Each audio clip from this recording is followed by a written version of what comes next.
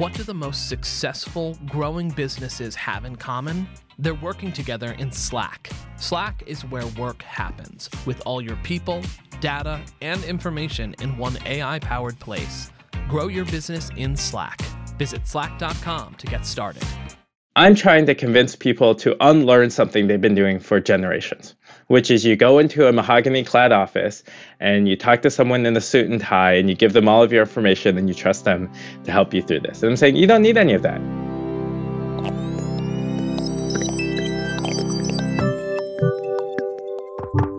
You're listening to What I Know. I'm Christine Lagorio-Chafkin.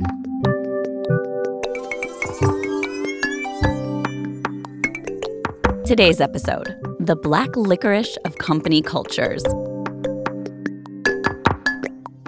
Welcome to the third episode of our short series on companies that made the Inc. 5000 list of fastest growing businesses in America. This week, I'm speaking with Zhao Wang, the co-founder and CEO of Boundless Immigration. It's a Seattle-based tech company that helps people complete applications for U.S. citizenship online. Wang's dream is to give immigrants all the information and services they need in an easily digestible fashion, and also to advise the government on immigration reform in the future. To grow an astounding 1,131% over the past 3 years, though, took a lot of adaptation and flexibility. And Wang realizes his company culture isn't for everyone. But his company is doing important and rewarding work, having helped more than 70,000 people file their immigration paperwork, and having done so with a greater than 99% success rate. But before founding his company, Zhao was an immigrant himself and watched his parents struggle with their own immigration. I came over when I was relatively young from China. And growing up, I was watching my parents struggle through their immigration journey, anywhere from paying, almost 5 months of rent money for immigration attorneys just because we didn't know what we were doing, to being taken advantage by employers because of our immigration status. So while our family gave up everything to come here to America and strongly believe in this concept of the American dream, to actually successfully thrive in this country was remarkably challenging. Yeah. Were your parents entrepreneurs themselves?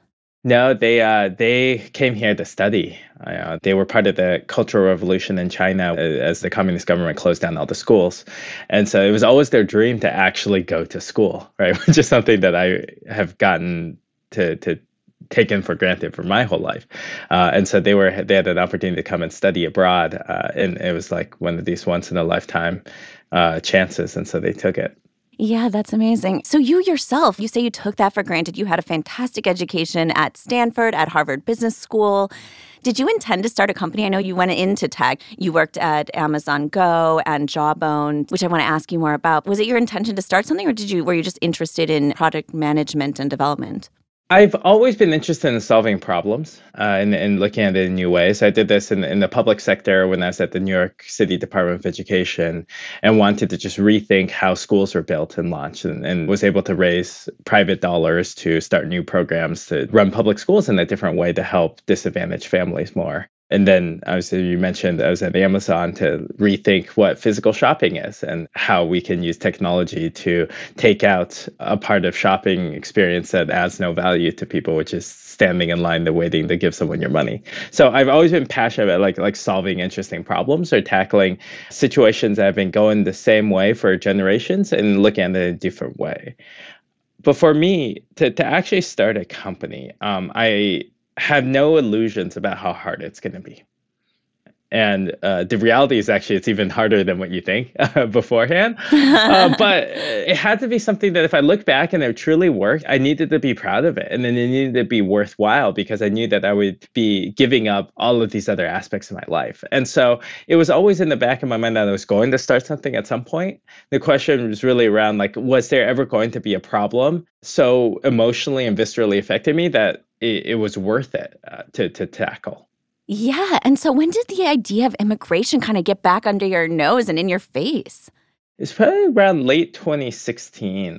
as an immigrant and you're around other immigrants all the time, it starts being just status quo, right? Everyone has a terrible experience and you kind of compete with each other on who had the worst journey last time they crossed the border, and you maybe buy the person with the ridiculous story a drink, right? And it's just like this is a natural part of our lives. And so it wasn't until late 2016 that I actually asked the question of like, why is immigration so hard for the first time? Before, it's just assumed it's hard. And then once you ask the question why, then you start peeling away this layer and this onion, right? You talk to attorneys, you talk to families, you talk to government officials, you look at the policy and you're like, wow, this is yet another system that has been fundamentally broken for families for literally generations. The last time that meaningful immigration reform was passed was in the 80s, and before that it was in the 60s. And so it has been so many years that like people have suffered through the same way. And I was still at Amazon at the time, and I was spending my nights and weekends thinking about it. And at some point, you get to a mental clarity that like you can't not solve this problem. Yeah. And I think that's the moment where you're like, wow, there's nothing else that I would want to do, or there's nothing else that I'm thinking about other than how do I make this better for millions of people. What did you sort of see as the solution to that? How did you solve for it?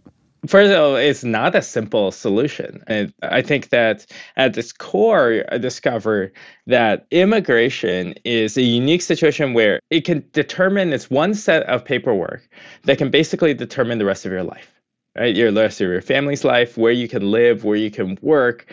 And that makes it immensely high stakes.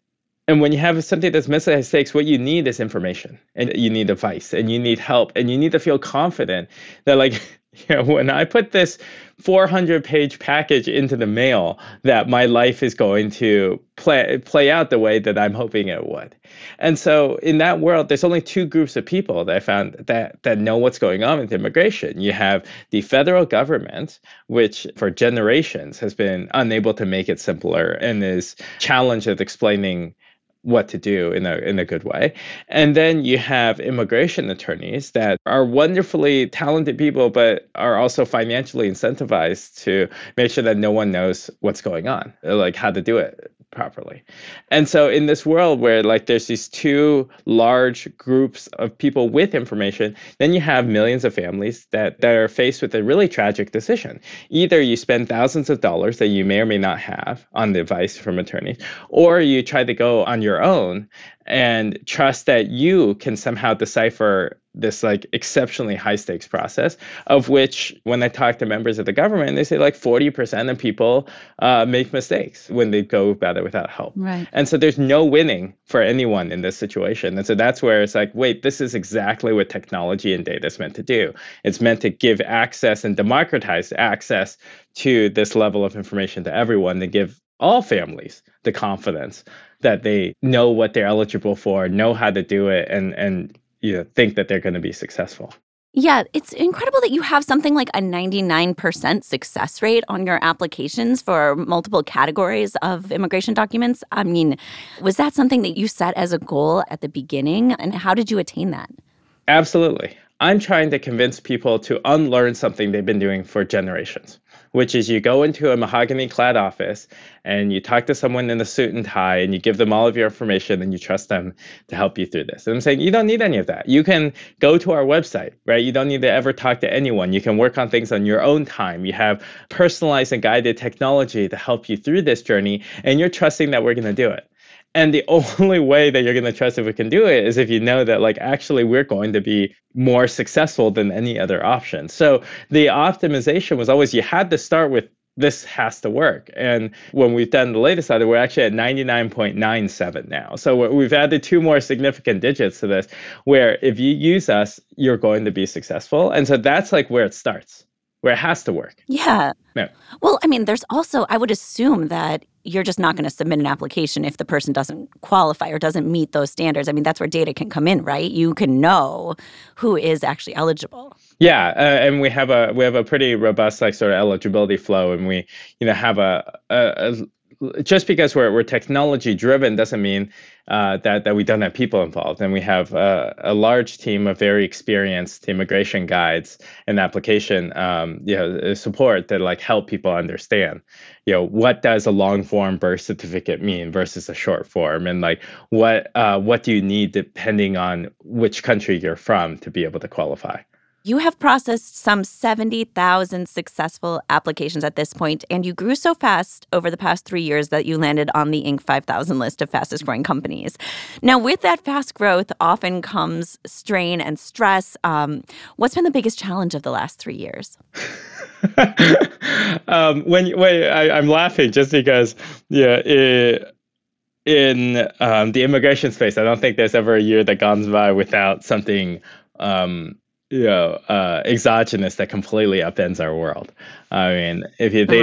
Right. And to just say like strain and stress sounds so trite compared to probably what you've been through during the pandemic, during the Trump administration. Yeah, I mean, like, the general advice I give to other startup leaders now is really around like, I'm convinced that unless you strike lightning in the bottle with the exact right product in the right industry at the right market time, for all the rest of us, startups succeed if you just refuse to fail for long enough. Right. And like one of our core values as a company is adapt and evolve, because without that, we wouldn't be here today. And it's sort of a minimum requirement for, how we respond in our industry. So you have the Trump administration, which would tweet out policies, Friday evening, so that we have to then work over the weekend to then change all of our forms and our processes.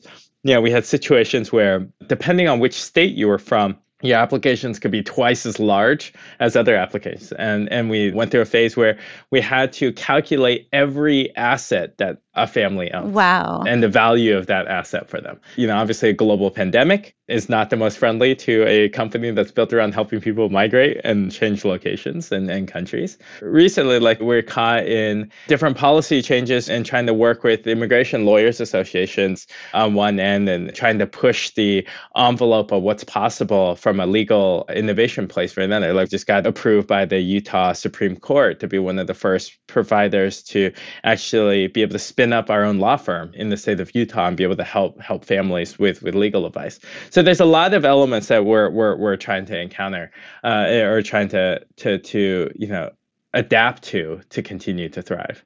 Yeah, that's fantastic. And how do you build that culture of adaptability? I assume that's something you sort of have to hit the ground running with and work with employees from day one to be able to respond quickly to changes. How do you lead with that in mind?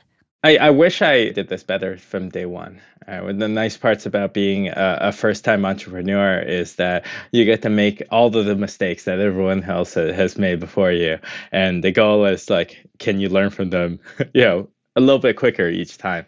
I would say that when you first start out, there aren't as much of that metrics, and you can go in with, here's the mission, and let's all try to run what are all the different ways that we can solve this mission. And then over time, you have to actually grow a sustainable business out of it. And you'll see that there are certain people that thrive in this environment and others that don't. When we come back, I'll talk with Xiao about what black licorice actually has to do with his philosophy of growing a company. But first, a quick break. You're a growing business, which means you need every spare hour you can find. That's why the most successful, growing businesses are working together in Slack. Slack is where work happens, with all your people, data, and information in one AI-powered place. Start a call instantly in huddles and ditch cumbersome calendar invites. Or build an automation with Workflow Builder to take routine tasks off your plate. No coding required. Grow your business in Slack. Visit slack.com to get started.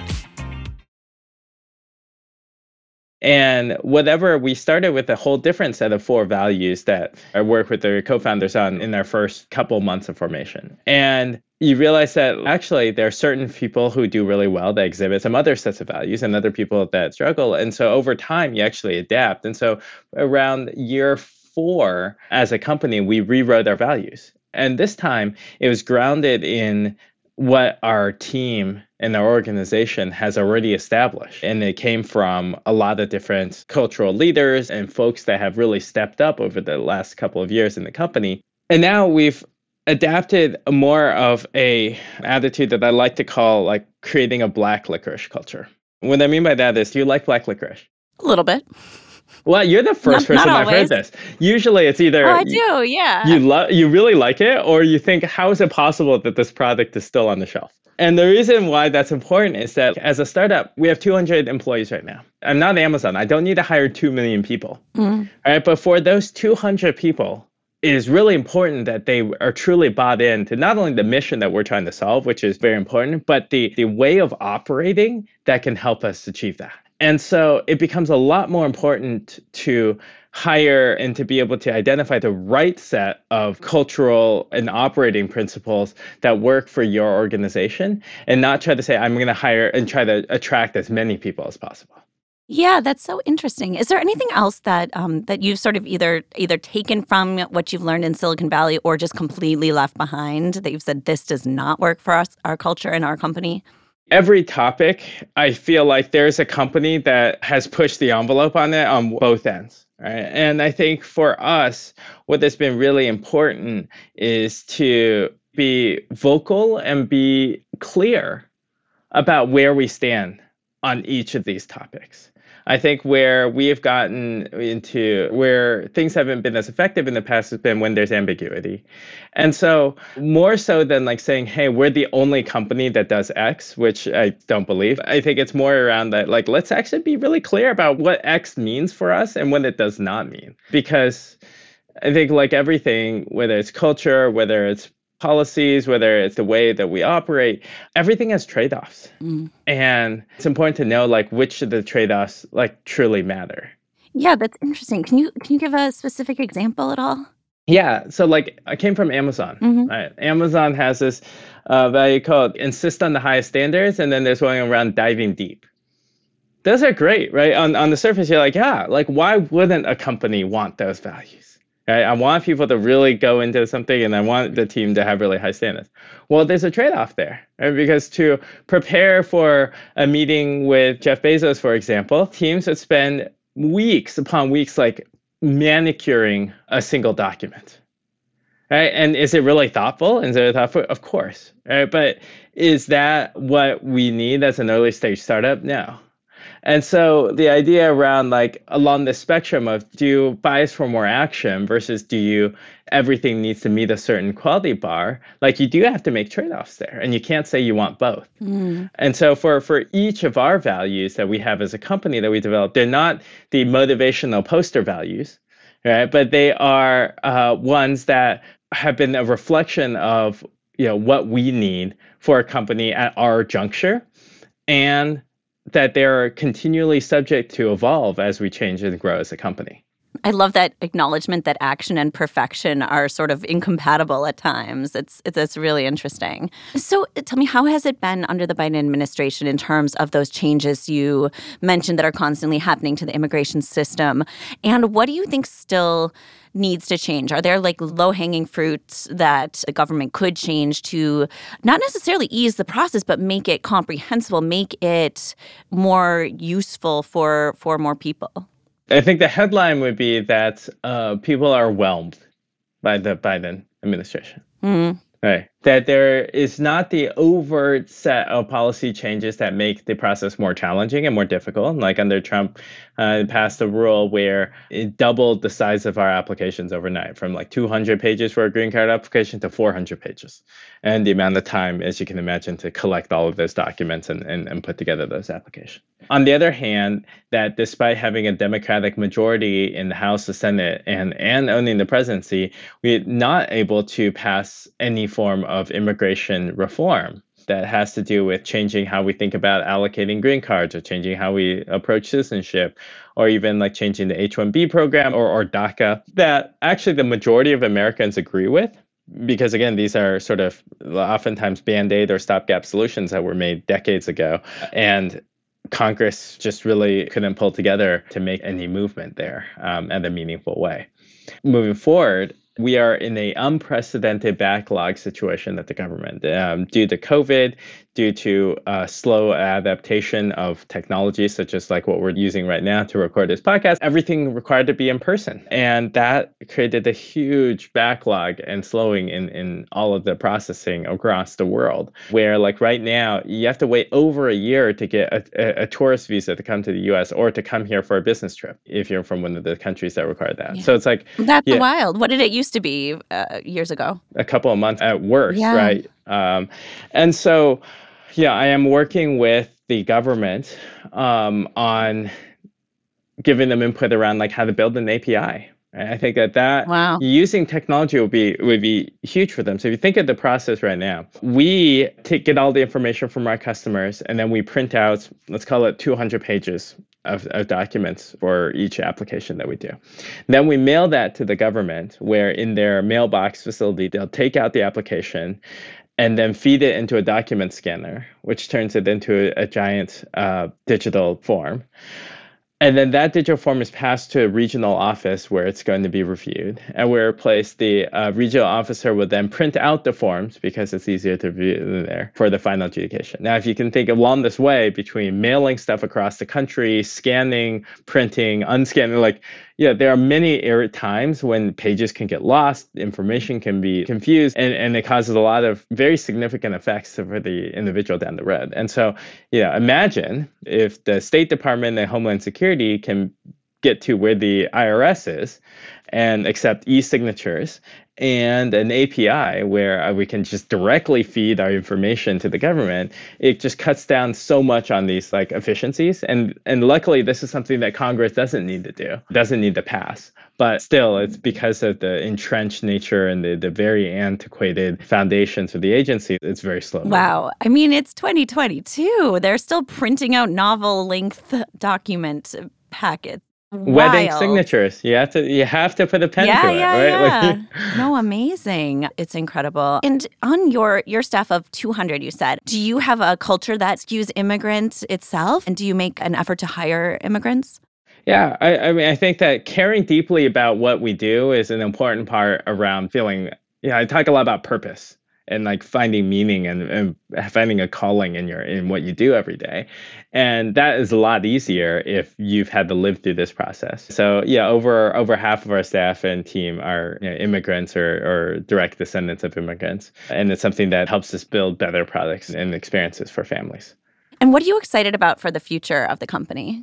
Well, one of the things is around we're here not only to just get people through the immigration process in this country. It's how do you actually help someone start and thrive in their new life in the new country? And that's why I get really excited about programs we launched. Just recently, we created this product where people can pay for their government fees, which can range up to $2,000 in installments for the first time. And we do have a payment plan program. And the reason is a lot of immigrants, they don't have access to credit. And so their alternatives are payday lending rates or worse, because, they come from different backgrounds, different countries. And it's not that they have bad credit. They really just don't have any credit history in the US and don't have access to that financial system. And so because of our data and our connection with our customers, be able to offer basically no credit check, no collateral opportunities for them to pay large fees over time, which is something that now has helped people be able to start their lives sooner. Because otherwise they're caught in this bizarre catch-22 where they can't legally work until they apply, but they need to come up with $2,000 to apply. And so they're waiting a long time to get their life started, and they're stuck in purgatory for this period. Yeah, that's wild. So let me ask one last question that comes from our editorial assistant, Xingtan Tina Wang. She suggested I ask, what is your favorite Chinese proverb? What a great question. The one that just sticks out of our mind is what my parents kept telling me when we were trying to make it in this country. And it's 物以稀为贵. And it's basically economics 101, which is objects that are rare are expensive. But what is fun about this is you can apply it to anything around time, around energy. And more broadly speaking, it has the foundation of one of our company values, which is called focus on impact. As a startup, honestly, the most precious thing that we have is time. And it really comes down to with this precious amount of time that you have, whether it's in a company, whether it's in life in general, what matters? right? What really holds meaning, and like what has the highest impact? And I, regularly think that when I'm trying to decide either in the past around what I wanted to do with my career, and also now around like where we want to invest in, because like if it, like life is so precious and opportunity is so precious, and it's really about like where can you say that like you have tried to make the world a better place and try to meaningfully improve the lives of others. Thank you so much, Xiao, for being here today. Thank you, Christine. This is great.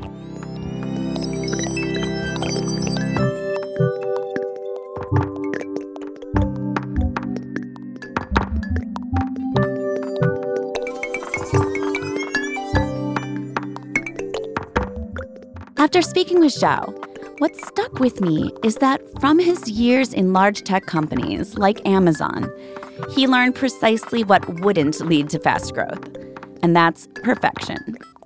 Instead of creating a culture of diving deep and working super precisely, he's created a culture of hard work and progress and moving fast. And that, somehow, has led to a nearly perfect 99.9% success rate on working with more than 70,000 individuals on their immigration. Some of that, of course, is the help from data science. But part of it is also human. And that comes from Xiao's own friends and family's experiences that he's learned. He knows there are no do-overs in his line of work. And that's something we can all learn from.